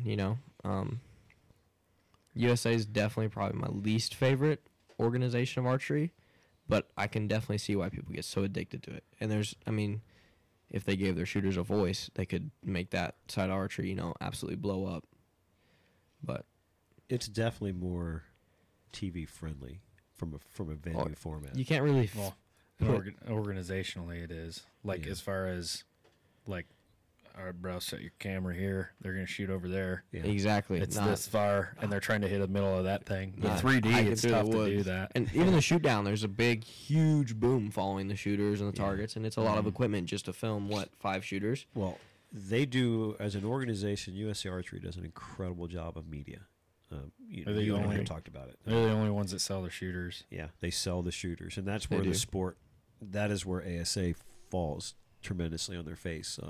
Heck, if it wasn't for Cam or Bow Junkie, nobody would even know who these guys are. A shoot down needs to be Really. filmed like a MMA fight. Yeah, Coming in from Pennsylvania, blah Yeah. blah blah, shoots for this company. Just walk up, get in somebody's face. Who the f is this guy? But Start hucking water bottles around. yeah, I think interviews after tournaments. I think Cam does that a little bit with the Matthew shooters and stuff Yeah. like that. And I think you watch the ASA videos on YouTube, and they started doing that a little bit. But interviewing your leaders coming into tournaments and your top qualifiers and stuff like that is going to help grow the sport, making it more of a sport than just an archery tournament, I guess you could say. Yeah. And I don't want to say archery's not a sport, but No. if you made it like an MMA fight, like almost like weigh-ins and stuff, which interviews, then you'd have a lot more people following it because it gets them excited. It's more than just going to a tournament. There's other things to watch out for in the weeks. Okay, so you're a young kid, and I'm going to throw something at you. Because Bridger and I have talked a ton about this. There's not a lot of, what's the word I'm looking for? Emotion allowed in the sport. And what I mean there is, I'm going to use golf as an example. Tiger Woods came on board, and for the first time ever in history, the what do they call it, the people that follow him, what do they call it, the gallery that's Yeah. going from hole to hole, they're out there screaming and yelling like a bunch of fans, like in a football game. It's like watching Happy Gilmore. Yeah, and I remember the first time I seen it, like at the Masters, I think it was, or something. I know it really bothered a lot of the old guard. We can't have this in golf. This is crazy. It's not appropriate behavior for our sport. But yet, it put the sport exploded I from think- a Yeah. TV. I think rating that's so standpoint. dumb. I get it being a gentleman's sport, but I think you keep it gentleman's sport to what you wear and how you present yourself on the course. But let them hype up an athlete because an athlete feeds off energy. Yeah. You know, I mean, if I drained a hole in one and everyone went, I'd be like, okay, this is not fun anymore. Yeah. You know, if Well- this didn't have money, I wouldn't be here. So I'm going to pose a question to you. I mean, do we, as archers, as an archery organization, should we be doing more, letting that emotion out? Because, it's subdued. I think, I know when you won World Cup, it's probably the most I've ever seen anybody freak out. Braden does a fist pump when he wins, I think. But there's probably if you could, you probably would really get crazy. But you probably felt, oh, gosh, I got to tone it down. I mean, have you s- I always said if I ever won Vegas, I'm gonna throw my bow into the crowd. He'll I'll do make it. sure to throw it to one of you guys so that Yeah, I can get it yeah, back. get it But back. I'm 100% Where'd I got your bow? to huck my bow Yeah. into the crowd. But that's, I think, motocross racers get a bottle of champagne sprayed all over them, and Yeah. I think I watched Vegas last year, and everyone started clapping, and like whoever won it just turned around and waved all the way down by the bales. Like you're not throwing weights or arrows out in the crowd or anything, and everyone all excited about it. But I might shy away from hucking arrows out there. just pull the points out real quick. Yeah. Pro points, a little sharp. I'm shooting those Super Drive 27s. Those things are, dude, they'll break your skin. yeah, they will. Yeah, they You will. might Poke kill me a in the guy. back. I'm spending them on my hand Congratulations, today. you won all this money and now you just lost it. Yeah, exactly. It's Vegas. No, but I mean, would you like to see us, I think there guess- should be more emotion in the sport. Yeah. I think part of what's holding people back from that is you have to kind of make yourself emotionless to not miss, you Yeah, know? But you're right. I think there's definitely, like, if you win, go crazy. Like, celebrate yourself Right. and let the crowd celebrate. They should be excited for you Yeah. because, I mean, there's obviously fan favorites, but if anyone wins, it's still congratulations. So, you know? like, I know you've shot with him as far as an individual, but, like, I've always said this. If you could follow Tim Gillingham on the course, it would be the greatest TV ever. Oh my gosh! Because when Like he the- misses, I could not imagine what it's like the same way they have like the mic'd up Yeah. NFL or what's the NASCAR show where they're racing they oh, in the headsets. the and then the Headsets, headsets where the guys are talking to the Pit crew chief crews, and everything. yeah. 38 just cut me off. What's going on? Oh yeah, dude. Like having a mic'd up session with Gillingham or Cousins. Braden or Cousins or like there'd be a lot of expletives with myself. A lot of editing out. I mean, but even if But it was it'd be just bleeps, funny. it's hilarious, and it It brings would people be to watch it. interesting. Like Archery Hooligan is getting blown up because they're a meme page and it's relating to everyone, and it's hilarious. Let things like that grow the What's sport. crazy, he's calling out a lot of things that really happened. Yeah, he's saying what everyone thinks. It's just That's what I love funny, about the yeah, page. man. Yeah. But, I mean, I think that is one of the things that the sport's not. I think it's holding it back a little bit because we're not seeing that there is emotion in the sport a lot And definitely some drama. in drama. And that is I mean, what. we don't need to be a reality television show. We're not Real Housewives, No, but. whatever. But like as far as like going back to the organizations selling their shooters, Right. that emotion sells me. I mean, you and I, No like I said, doubt. you and I have talked about No it. doubt. Like when Ike and Ellie and Bill Dance and all the Oh. guys with On the Bass the Tour. Bass Tour and Yeah. stuff. Like They Ike put 'em and on the Ellie, map. Ike and Ellie snapping rods in half, and Bill Dance showing up with like 80 years old with bleach blonde dyed hair and Yeah. doing all this weird Oh. crap that he would do. Well, Jared Swindle, all he does is talk trash the Mhm. entire time. I mean, It's like Storage Wars, There's, Yeah. there's drama and emotion, and that's why And who would have ever guessed Storage Wars? You could make a TV show out of selling storage Auction units. off buying a storage units. storage unit. For real. They make big money now. And the only reason people watch it is because, drama. and there's a little bit of mystery, but not much. I mean, most that's of the a- time it's a bag of clothes and a I mean, TV. Yeah. That's a like a staged reality show. Archery is a is. little different, but you could Yeah. you could still have like those storylines. Same with like UFC fights and that kind of stuff. But Right. again, I don't know that like we would be able to carry the intensity of UFC fights, No, because their we're press conferences. Like just the mentality of the human beings that shoot archery is vastly different than guys that Try to kill willingly- each other for yeah, a living, willingly jump into a steel cage and Try to try kill and each other. beat the piss out of each other. yeah. Well, and Very different human beings. archery is an it's an internalized sport. I mean, you got to stay within yourself to shoot well, I think. But yeah, I think it's interesting though because I know we've talked a lot about it, and for our sport to get over the hump, it's going to take something big to change. I just think we have to do it different. I mean, in the future, I don't think it's going to ride. it's going to stay the same like it has. You know, it's grown for sure, but it'll stay the same mostly if we just keep riding the same, the same wave that we're on now.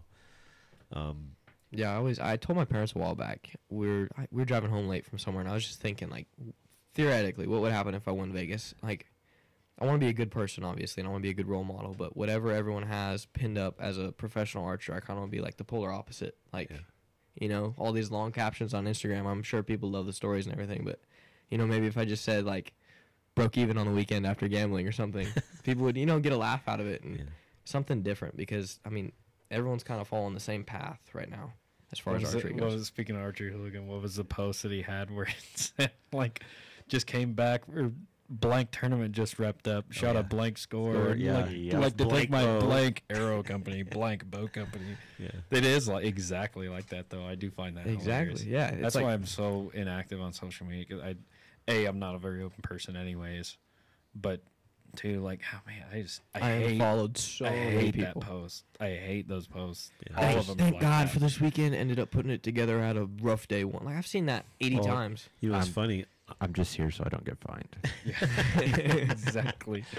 Well, I was, it's funny. I was listening to our ATA, our Patch Pirate today. Actually, I was listening to it because someone said there was an audio issue, and I wanted That's to what hear it comes down to. But it's funny because I read these posts every day, and there's 30 hashtags behind it on, Carver Express arrows, Matthews bows. Half the caption is Excel. hashtags. Yeah, and it's just like, and you look at, and who is this guy?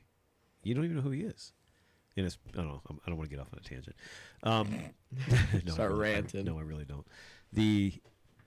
So I want to give you a chance here to pimp out your brand. You started a new branding program now. Why don't you talk a little bit about that? So, real quick. What I want to say, a couple months back, I founded the company Quiver Brand, QVR Brand, www.qvrbrand.com, by the way, and Instagram is QVR Brand. Go give it a follow. Go hit it up. We're basically making merch for the archery industry, but something a little different. We're half hunting and a little more target archery as well because there's not really a target archery brand. There's not. Yeah. And we're working on our spring line right now as far as that goes, but we've got some hats launched, some beanies, a couple shirts.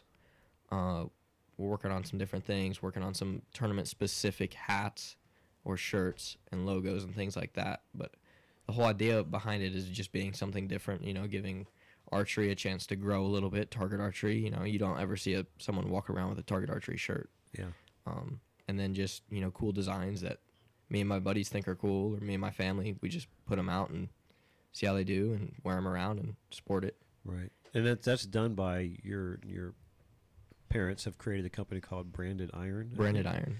Yeah, and just for our listeners, I mean, they're doing a lot of stuff now with embroidery, logo design, stuff like that. And he's lucky his mother's a marketing professional, and she is extremely good at what she does. And I think they're already doing a lot for the archery community and as well as just businesses. So we've picked up like 6 or 8 clients in the past week and a half. Yeah, it's pretty big, and they do a great job. Pricing, I think, is incredible too. So get out and take a look at that. That QVR brand actually is pretty cool. My favorite is the Pump Station T-shirt. I think that shirt is awesome. It's awesome. Yeah. I think a lot of people that are going to be in Vegas will love that Ringmaster shirt. The Ringmaster. Yeah. So I know not a lot of people don't know who you are, Cody, and I'm not that I'm like that overtly famous, but if you see anybody wearing an LEA hat, and we have, heck, I'm wearing it now, but it's our new Vegas shooter hat or whatever. They're gonna be a team hat. They're black hat with teal and white LE on it. Your parents made it too, but come find me or somebody if you want to buy shirts. I know Cody's gonna have some stuff with him, but I'll make sure to have some as well, and we can get set up with some. Start slinging some merch out there. Get y'all some shirts and stuff. Threads. That's what everybody calls them. Threads. That's what the hip kids call them, right? I don't know. You're threads. I don't know. Your clothing. It's my Gen clothing Zer. line, bro. You're Gen Zer. So what, Cody? I got a question. What do you want to do in the sport? What's your goal, long term? What do you want to be when you grow up? Yeah, what do you want to be when you grow up? I want to be rich when I grow up. You know what I'm saying? You're not gonna do it. You're not gonna do it in archery. Better get out of Well, archery. I gotta have a little Right side now. hustle or something. I really just want to make a huge impact, especially on the youth. Last year during a pro-am, probably 10 kids, 12 kids came up to me, and they were all Yeah, I was anywhere there for from that. 6 to 12. Yeah, that was And cool. it was almost like, I don't want to say fan club, but fan club. And they asked me how I shot and asked me how my weekend was, and I was like, that right there is way cooler than any archery score I'll ever shoot. Absolutely. You know what I mean? That's way bigger than a score or a check or anything. Is just being able to show, being a role model to younger kids. And I mean, you can make amazing relationships through archery as well. Yeah. Obviously, like we're sitting at a table and Leading Edge, the team is literally a family. I mean, we treat each other like a family. Even fighting, we fight like a family. we fight like a family, Absolutely. but it's what family does. They love each other at the same time. But really just make a huge impact on the sport as far as being a good role model. As far as competing, I would just like to be the guy that shows up to any competition, any discipline, and can, watch out. You know what I mean? Yeah. Like that guy can shoot. I think they said it at the USAT tournament. They're like, wow, you redneck woods archery is coming out here to show lawn archery how to shoot. It's pretty funny, Right. Yeah, well, that's one of my goals. I've always said it. I want to help develop the first handful of guys that do USAT, FIDA, and ASA, and are Exactly. successful at all The- three. Because The ideal we archer. definitely, I think, most of the guys now are pigeonholed in their discipline, and they do really well Mhm. in it. But that's how they make their money. So you can't fault them for that. I mean, Right. You really can't. But man, if you could be well rounded, I think it would be amazing. I think there's not very many of those guys out there right now, for sure. I mean, you're either a dot shooter or you're a foam You're shooter. a foam shooter, yeah. I've heard that a million times for sure. Jay Bird, who What's we up? got coming up? I know we've got some pretty big people lined up. And by the way, Bridge, I'm going to task you with this. Let's see if we can get Braden on. I'd love to talk to him. I know him, so yeah. Yeah, you guys are pretty tight, so yeah, we need to see. And I don't know if Guillotine likes to do things like this. I've actually never heard him do one. So it He may has be his own podcast. Which Guillotine I'll give a does? shout out to Braden's podcast. I did not know that. That T-shirt I wear all the time, Archery Uncensored. That's Yeah. Braden Gillantine, and then Sean Kuchar, a buddy of his from back home, Really? amateur shooter. Yeah, they See, I have their own didn't know that. podcast, so I'll Just give a cuss up shout out to storm or them. what? Uncensored archery. No, he's very professional. Yeah, Just because he's got to be. Oh yeah. just because the who- dude's from Boston doesn't mean he goes. It's not quite like Crazy. watching. What's the movie? Matt Damon.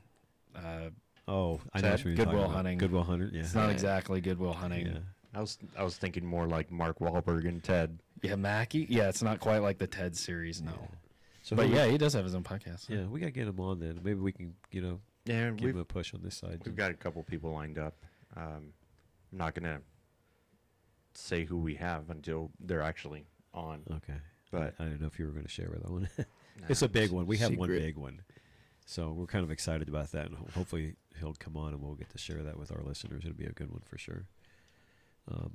John Cena, right? Oh, yeah, John Cena? Yeah, he's on here. I think he's getting on next week or something like that. No, that's a negative ghost right there. Yeah, I mean, we're definitely got a lot more new content coming out, especially with the change in release dates. I think we're going to be able to keep the information flow a little bit more Mhm. fresh. Right. So again, to cover that, like this podcast is going to come out on Wednesday, February 5th. After that, we're going to skip that following Wednesday and start releasing on Friday. So Correct. we're going to have a dry day. We won't have a podcast Right. next week, Wednesday the 12th. We're going to start releasing on Fridays, which The will start the 14th. 14th. Gotcha. You guys, Releasing the on Valentine's Day. Day. Whoa. Yeah, we have a Valentine's Day podcast. Yeah. We're talking about I'll dress love. up as Cupid. Bridger will sing, Bridger's going to sing finally. No. Dude, we're going to talk about this every day until you and sing. we're gonna You know, You're gonna have to. I'm actually getting messages now about this. So this is starting to become a thing. You're gonna have to like follow me into the bar and just like secretly track and secretly record me. Record you? Yeah. No, come on. You got a No. microphone. It's everything's set up right here. I mean, if you sing, Jason's got the radio. I mean, the play-in on the computer. if you sing, Scott will sit there and rake his little Zen garden. No, I will not rake my. I needed that tonight. See, You do It's need, coming. Like a little sand. It's coming. I took out. I don't know how many things of trash I took out tonight. Or 'cause I was a pissed off about stuff. Calligraphy corner. No, no. One of the little counter deals. Yeah. I'll tell you what. I'll make a deal. If you sing on the podcast, I will let Jason do a 10-second clip with me and with the Miyagi whatever thing on. Sold. For sure, we've already done that. No, we have not. I made you an umbrella. We'll miss Yeah, it. you Miss guys me made an an umbrella. umbrella. Exactly. It's your little head wrap and everything. That's a deal. So we need to do that. You got to sing, For dude. for reference for the listeners, if you haven't met Scott Hamlin, Scott Hamlin is Scott Hamlin's like 5'2" standing up with platform shoes on, That's why we're boots. and slightly, Eastern Asian, yeah, just a little. a little bit. So we like to. He's a whiz with the bow, so we always like to call him Mr. Me Archery instead of Mr. Mr. Miyagi. Me Archery. Swole. That cannot stick. Or He's Archery huge. Yoda. Archery Yoda. No, Archery, he's about the same height as Yoda, so that's probably a little closer. He doesn't have the big ears though. No, I don't have big ears. He does have the same, that's about my the same department. hairstyle. That's the same though. hairstyle, Yeah, exactly. you I gotta get slowly a getting haircut, there. I heard Scott's getting a mullet. No, That- Scott's getting a haircut. No, you need to grow that thing out. It's looking No, fresh. I gotta get a haircut. Some neck warmer. Looking Neck good, warmer bro. right there. Bad. But anyways, no. And then the other thing I wanted to tell, we've been getting some great ideas from y'all on Instagram. I know there were about a half a dozen people that blew up my phone on Insta, but there were some really good topics on there. Yep. So we were actually going to do this show around that, but then we thought, hey, you know what? We're coming into Vegas. We got Cody here training like crazy. Let's do a Vegas show. But maybe we can. We're going to be banking on those ideas. Please keep them coming because there's some really good content. And maybe we'll do one show, just go through our phones and answer those questions as they come up. And if we have to chase 10 squirrels at night, it might be a really unstructured type podcast, but I think there's some good stuff out there for sure. I think that's starting to be our trademark. It is, and then I know, Jason, you had talked about it. Maybe, and after listening to that podcast today, is there room for us to go back and do a 2.0. a 2.0 Absolutely. on that subject matter? Not so much the ATA, but the state of our industry and what what it's doing. I think we'll touch up around that around the summertime. Yeah. Get a couple tournaments under our belt, see Yeah. what's going on out there, get some ideas or some feedback from the people, and Right. talk about that. What I really like to do, and I know you've talked about this quite a bit, and so has Bridger, is do the people of the internet questions, because I've seen some golden questions out there on Archery Talk or on Archery Unlimited. Do I just say it? Target Archery Unlimited. Target Archery Unlimited, even the like the elite pages, all those pages. People have some interesting questions, and next to the smart ass answers that they're getting, maybe we can give them some legit answers, and maybe some smart ass answers for some of the questions Yeah, too. But no, I think that would be an interesting thing to do. Oh, it would be so funny because Yeah. I literally just read the initial question that's asked, and I might read the one or two posts that are replied to, out of the 80, and those are enough to just shut it off because it's hilarious. There's a lot of armchair quarterbacks out there, that's for sure. Yep. But yeah, we need to do that. I know the one that everyone that I have been talking to, and I think this would be a great one, is a Mythbusters of archery. That one I think would be awesome. Plausible, no, that's not happening. It's completely denied and stuff like that, because there's just so much out there regarding that. So You saying 6 fletch is not going to stabilize my arrow? it's a negative Ghost Rider. Well, it will. Let's Yeah, put this yeah. sharp plastic thing on my string and It stick will. it on my nose. Oh God! Oh, Don't even mute his mute edit that out. mute his mic. Nose button. I And tell then you, mute Scott's because he's going to go on a tangent. no, but about I it, don't too. have to because Cody is as bad as me when it comes to that. I'll light someone up. Yeah, he doesn't care. I already got on him on the live feed. He's Did pretty- you really? Oh yeah. But he's you got pretty banned, didn't you? And cut Yeah. off. No, Caleb you and I- didn't. Caleb Yeah, and I he did. got No, he banned did. from that They thing. got banned from that. He just what they do with that. He Unfriended you, blocked you. Nose button one. Caleb made a video. He just got done shooting like a 35.5-inch axis, which is a monster axis. Yeah. The first thing he does is grab a berry from a tree next to him. No, he I'd didn't. like to thank my sponsors and stuck it on a string. It's the funniest thing in the Who world. did that? Caleb. Oh Caleb was God! alright. And then you guys got banned for that, didn't you? Or Oh, you yeah, got, we got banned from the live feed. We were down at the ranch and just giving him hell when he just. That's so This is the first time we found out about it too. It's like a Yeah, nose some button. people's kids, man. Yeah, get it. Come on. Who's letting their kids out talking? that's funny. That's what happens when you give kids technology these days. Apparently, they just never heard of. They're better at it than we are. Yeah. I mean, honestly, they're just Dude, when better. I was 16, my phone had it was like one of the first phones where I could get on Facebook, Uh-huh. like with the tiny computer in my pocket. but it was still like I That's would a have to Nintendo. slide the screen up, and then it had a little cursor like the old IBM computers where you'd move the mouse around. Right. I had that, and there was a full QWERTY keyboard on there. Like it wasn't touchscreen at all. Right. I Was had- it a slide one that slid? Yeah. Up? Yeah. I had one of those in 3rd grade. Yeah. It Probably. was like green and white. Was it? We were When I was 16, my phone was still attached to the wall.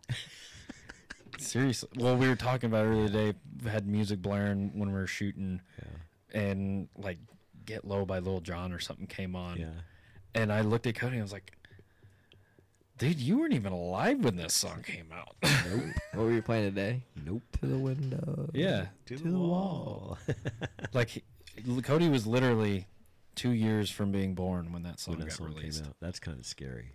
Wow. What, the Lil Jon song? Yeah. The Lil Jon And I song. was dancing to that in Savannah, Georgia. Yeah, dude. It's like Jeez. Jason's a crazy man. He's pretty wild. I'm old. Wildin'. Does Bust it it? down. I think I didn't listen to it because I was so old. I was into country at the time. Wow. See, like, Scott listens to oldies, but they're not oldies to him. No. It's just music. he doesn't even realize he's not. He hasn't. No. It's just music. Yeah, No, Scott listens to some Drake. I've heard it. It's Yeah, pretty I funny. like Drake. He'll You come do into the- throw down. He'll come into the it's pretty shop good. every once in a while and be like, man, did you listen to that new Conway Twitty? No, come on now. Hey, and also I think we've talked about this. So just we've got our own kind of studio built now in the back, Getting there, yeah.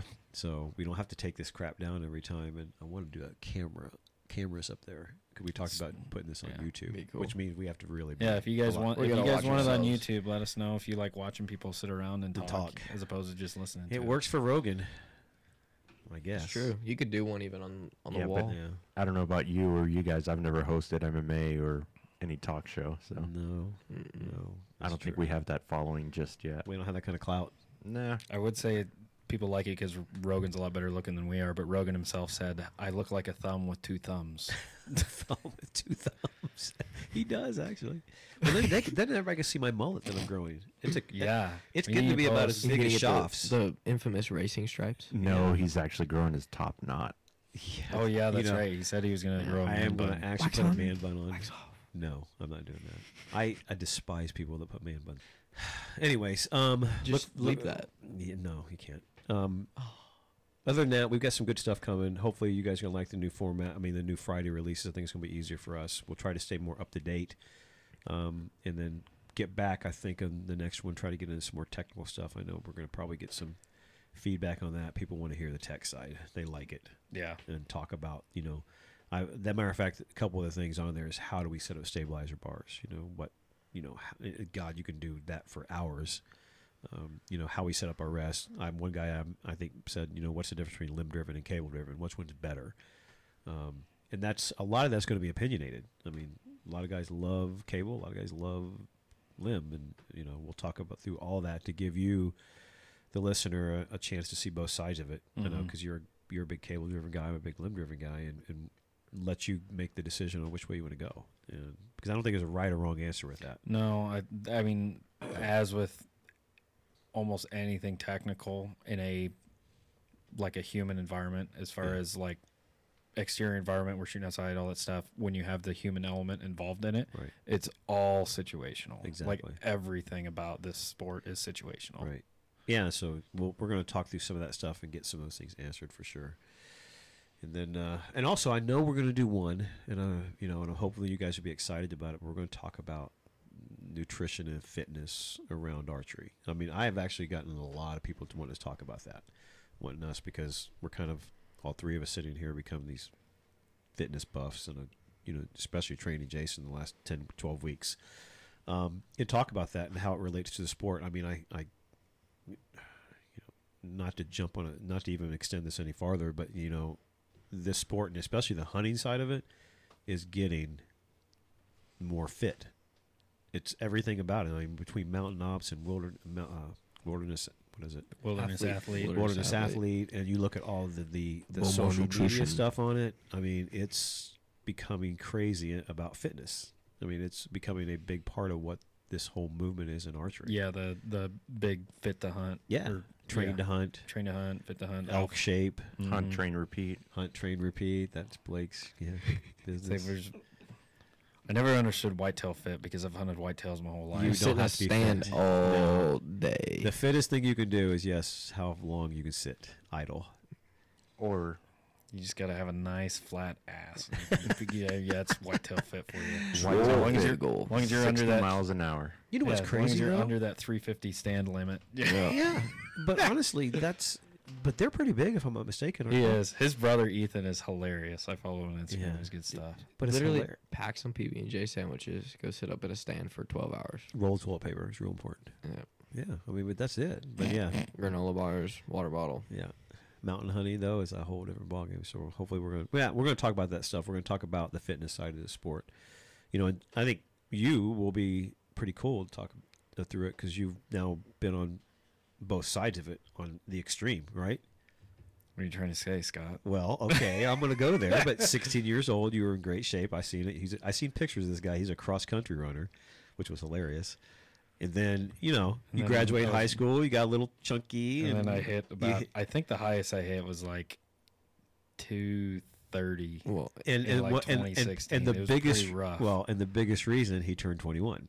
exactly. You hit that legal age. It's and you weird. get Alcohol has a lot of calories. It's in a it, lot of especially when you calories. consume Your a carb significant intake amount. went And through the roof with beer. And I'm sorry, but the beer you drink, Bush Light, Hey, to be fair, but okay, Bush It's Light has cold. 96 calories in it. really? Yeah, it's Wow. not that bad. So but that's not when that when you're Hammered 21 years 20 old and you drink 30, 30 of a them? day- I don't do like if my mom's No. listening, I don't do that. That's not a thing, No. I guys. think We're just joking. Last joking. night was the most I drank in quite a while, and I had like 10 beers Right. because of the football game. But my 'cause it was point the being, Super Bowl. yeah, but my point being is that you've kind of taken that and went up to 230, and you're coming back down, eating healthier, working Mhm. out, looking running. lean, He's man. Those looking. arms, look at This those. analyst shirt he's Wow. wearing. This is why I wish we had video. He's like all buffed out today. It makes him look huge. I don't even have a good pump. I haven't worked out since Thursday. Good Yeah. pump, bro, Good dude. bump. Well, Good when he bump. does, I can tell you he could be like massive, like Blake massive. So, yeah, we're going to talk about that though. And I think that would be a great subject because like I said, you've seen both sides of it. Well, and I've been on the negative side of it too, as far as like not wanting to do it Right. because of archery. Archery. Yeah, and it'll be cool to talk through that and give people some insight into, why a lot of people don't do it. And I Mhm. think there's some valid points there.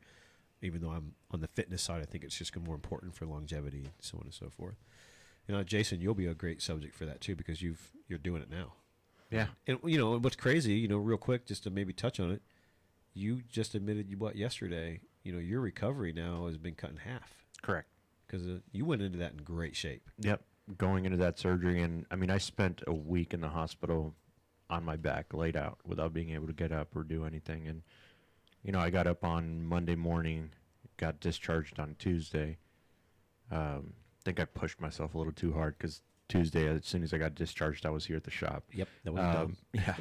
So spent another 2 days laid out, and then yesterday coming over to watch the Super Bowl, I told Courtney, I was like, you know what, I'm going to drive, so I'm going to go ahead and jump in my my driver's seat. And I when I say jump, I seriously almost jumped, and I pushed myself up. I was like, whoa, where'd this strength come from? And it was just residual. I haven't been in the gym for a week and a half, and it's still there. So I'm pretty excited to get back to it next week. Yeah, it's gonna be awesome. So you definitely real quick. Yeah. Everybody. I mean, Is everybody glad Kansas City won? Oh yeah. Yeah. Yeah. My buddies at home are all diehard Kansas City fans, and I was showing Cody a couple Snapchats, a couple other guys in here. They are diehard. Like, I have a picture of Chris, his brother Matt, and their dad, Chris Sr., from 1991 or something, to where they're all wearing old school logo Chiefs, gear, yeah. and it's hilarious. Yeah. But they've been lifelong Kansas City Chiefs fan, and the Snapchats I was getting of them partying last night were So A plus. that was a great game. It It was was a actually a great game. game. Yeah, because So- third quarter I kind of checked out because I thought the Chiefs were done. You did, and then I started hooting And then hollering about gosh, 6 Bridge was minutes going left. nuts, and I was like, "Whoa, we got to go back." And it's 3 scores later, they're winning the Super Bowl. Tell you what, it beat last year's 10-3 Super Bowl. So for reference, when Kansas City played Houston, which everybody here was all upset about because Houston lost, they were down by 24 at one point, won by 20 points. Yep. Then they played the Titans in the AFC Championship. And down. They were down by 10 points, ended up winning by 11. Yeah. And then in the Super Bowl, they were down by 10, ended up winning by 11. By 11. Yeah, that's They're a an comeback incredible team for sure. Oh yeah, Old definitely. Batty Mahomes there. Well, I was glad to see it for Andy Reid because I've always been a fan, and I thought it was cool that he finally won one. Old Kool-Aid man. Did you see the picture of him dabbing? Uh-uh. Oh, he like the old Did the he? dab move where Yeah. you bottle flip dab. Yeah, That's he. awesome. There's a picture of him dabbing like that, and it's hilarious. I'm just going to say it. To me, the 49ers are like the Cowboys of the West Coast. I just don't like them. Well, half Well, the you, Cowboys have, are you in jail heard, right have now. you heard all the crap going on now? Like, whose fault was it, Garoppolo's or Shanahan's? I don't know. They were running the crap out of the ball, and then they stopped, running stopped. the crap out of the ball. Yeah, and And they honestly, were 10 points up. So. Garoppolo was not very accurate that whole game. To be fair, neither was Mahomes. No. He overthrew like 6 receivers at the beginning of the that's game. True. That's true, I guess. It's a big game. It's hyped up. Yeah. So, real quick, have you heard in all the garbage going on the internet now about the halftime show? Oh, jeez. It's crazy. I thought it was pretty cool. I watched it. Man, Was it kid appropriate? I don't know. I think you see worse things at the beach. you see worse things on your phone. Yeah. I think there's bigger things going on in the world than the halftime show. I mean, Oh no, this is all over Facebook and I'm Instagram. more worried about not being able to use personalized pins. No, did you see it? You haven't seen it, Bridger? Oh yeah, this stuff? I'm You're on being my awful phone quiet. constantly. Yeah, you're awful quiet. I just over there. don't like talking about that crap because I can't even say the joke that I want to say because it's No, mildly make it inappropriate. kid But it's just like, I don't know. It doesn't matter, so who cares? Yeah. Like, Well, I get a kick out of all these people that are bashing at the parents and stuff. It's like, take your kid out from in front of the TV. It's kind of simple. I understand where they're coming from, but like, what are you gonna do to change it? Yeah, Nothing. that was pretty funny. It's just a bunch of Karens getting on the internet asking to see the manager. Well, what's funny is that I think it's hilarious because I'm seeing a lot of women coming out and saying, you're jealous because if you were 50 years old, you were never going to move like that. Because J-Lo's 50 and, yeah, she definitely had some moves. J-Lo's hot. She's hot. We gotta probably edit that out. No, you're good on that one. Why? It's okay to speak the truth. Yeah. So, anyways. Let them dance. They're dancers. That's what they do for a living. Yeah, this is true. That's how they make their money. I mean, at the end of the day, people just aren't going to be happy regardless. No, Yeah, that's what's what's funny. funny. Oh, Cody Suber over here, young, dumb, and full of confidence. Yes. And a big truck. Big diesel truck. Big diesel truck. Next one will be bigger. Yeah. All right, folks. Well, listen, we appreciate you. Keep listening. Keep the feedback coming. Keep the suggestions coming. Hopefully, when we change things up a little bit, it's going to get better and better. I know we're getting ready to order some new equipment, which is going to help some of the audio stuff, I think. Jason's pretty excited about that. Oh, yeah. Yeah. So, Nerd. yeah. And let us know if you're hearing something weird out there as far as audio. Let us know. Jason can fix it. He's the master at this stuff. So other than that, we thank you. We appreciate it, and we'll look forward to seeing you at the tournament, on the circuit, and on the tour. And come by and say hi if you see one of our guys in the hats. And until next week. Yeah, come see us. Look for so you can get a shirt. I'm hungry. Let's go eat. I'm hungry too. You spin my head right round when you go down, Got the house with my swagger, hop in there with yo, I got places to go. People to see, time is precious. I look at my Cartier out of control. Just like my mind where I'm going, the women, the shorties know nothing but clothes. No stopping at my Pirelli's on roll. Unlike my jewelry that's always on roll.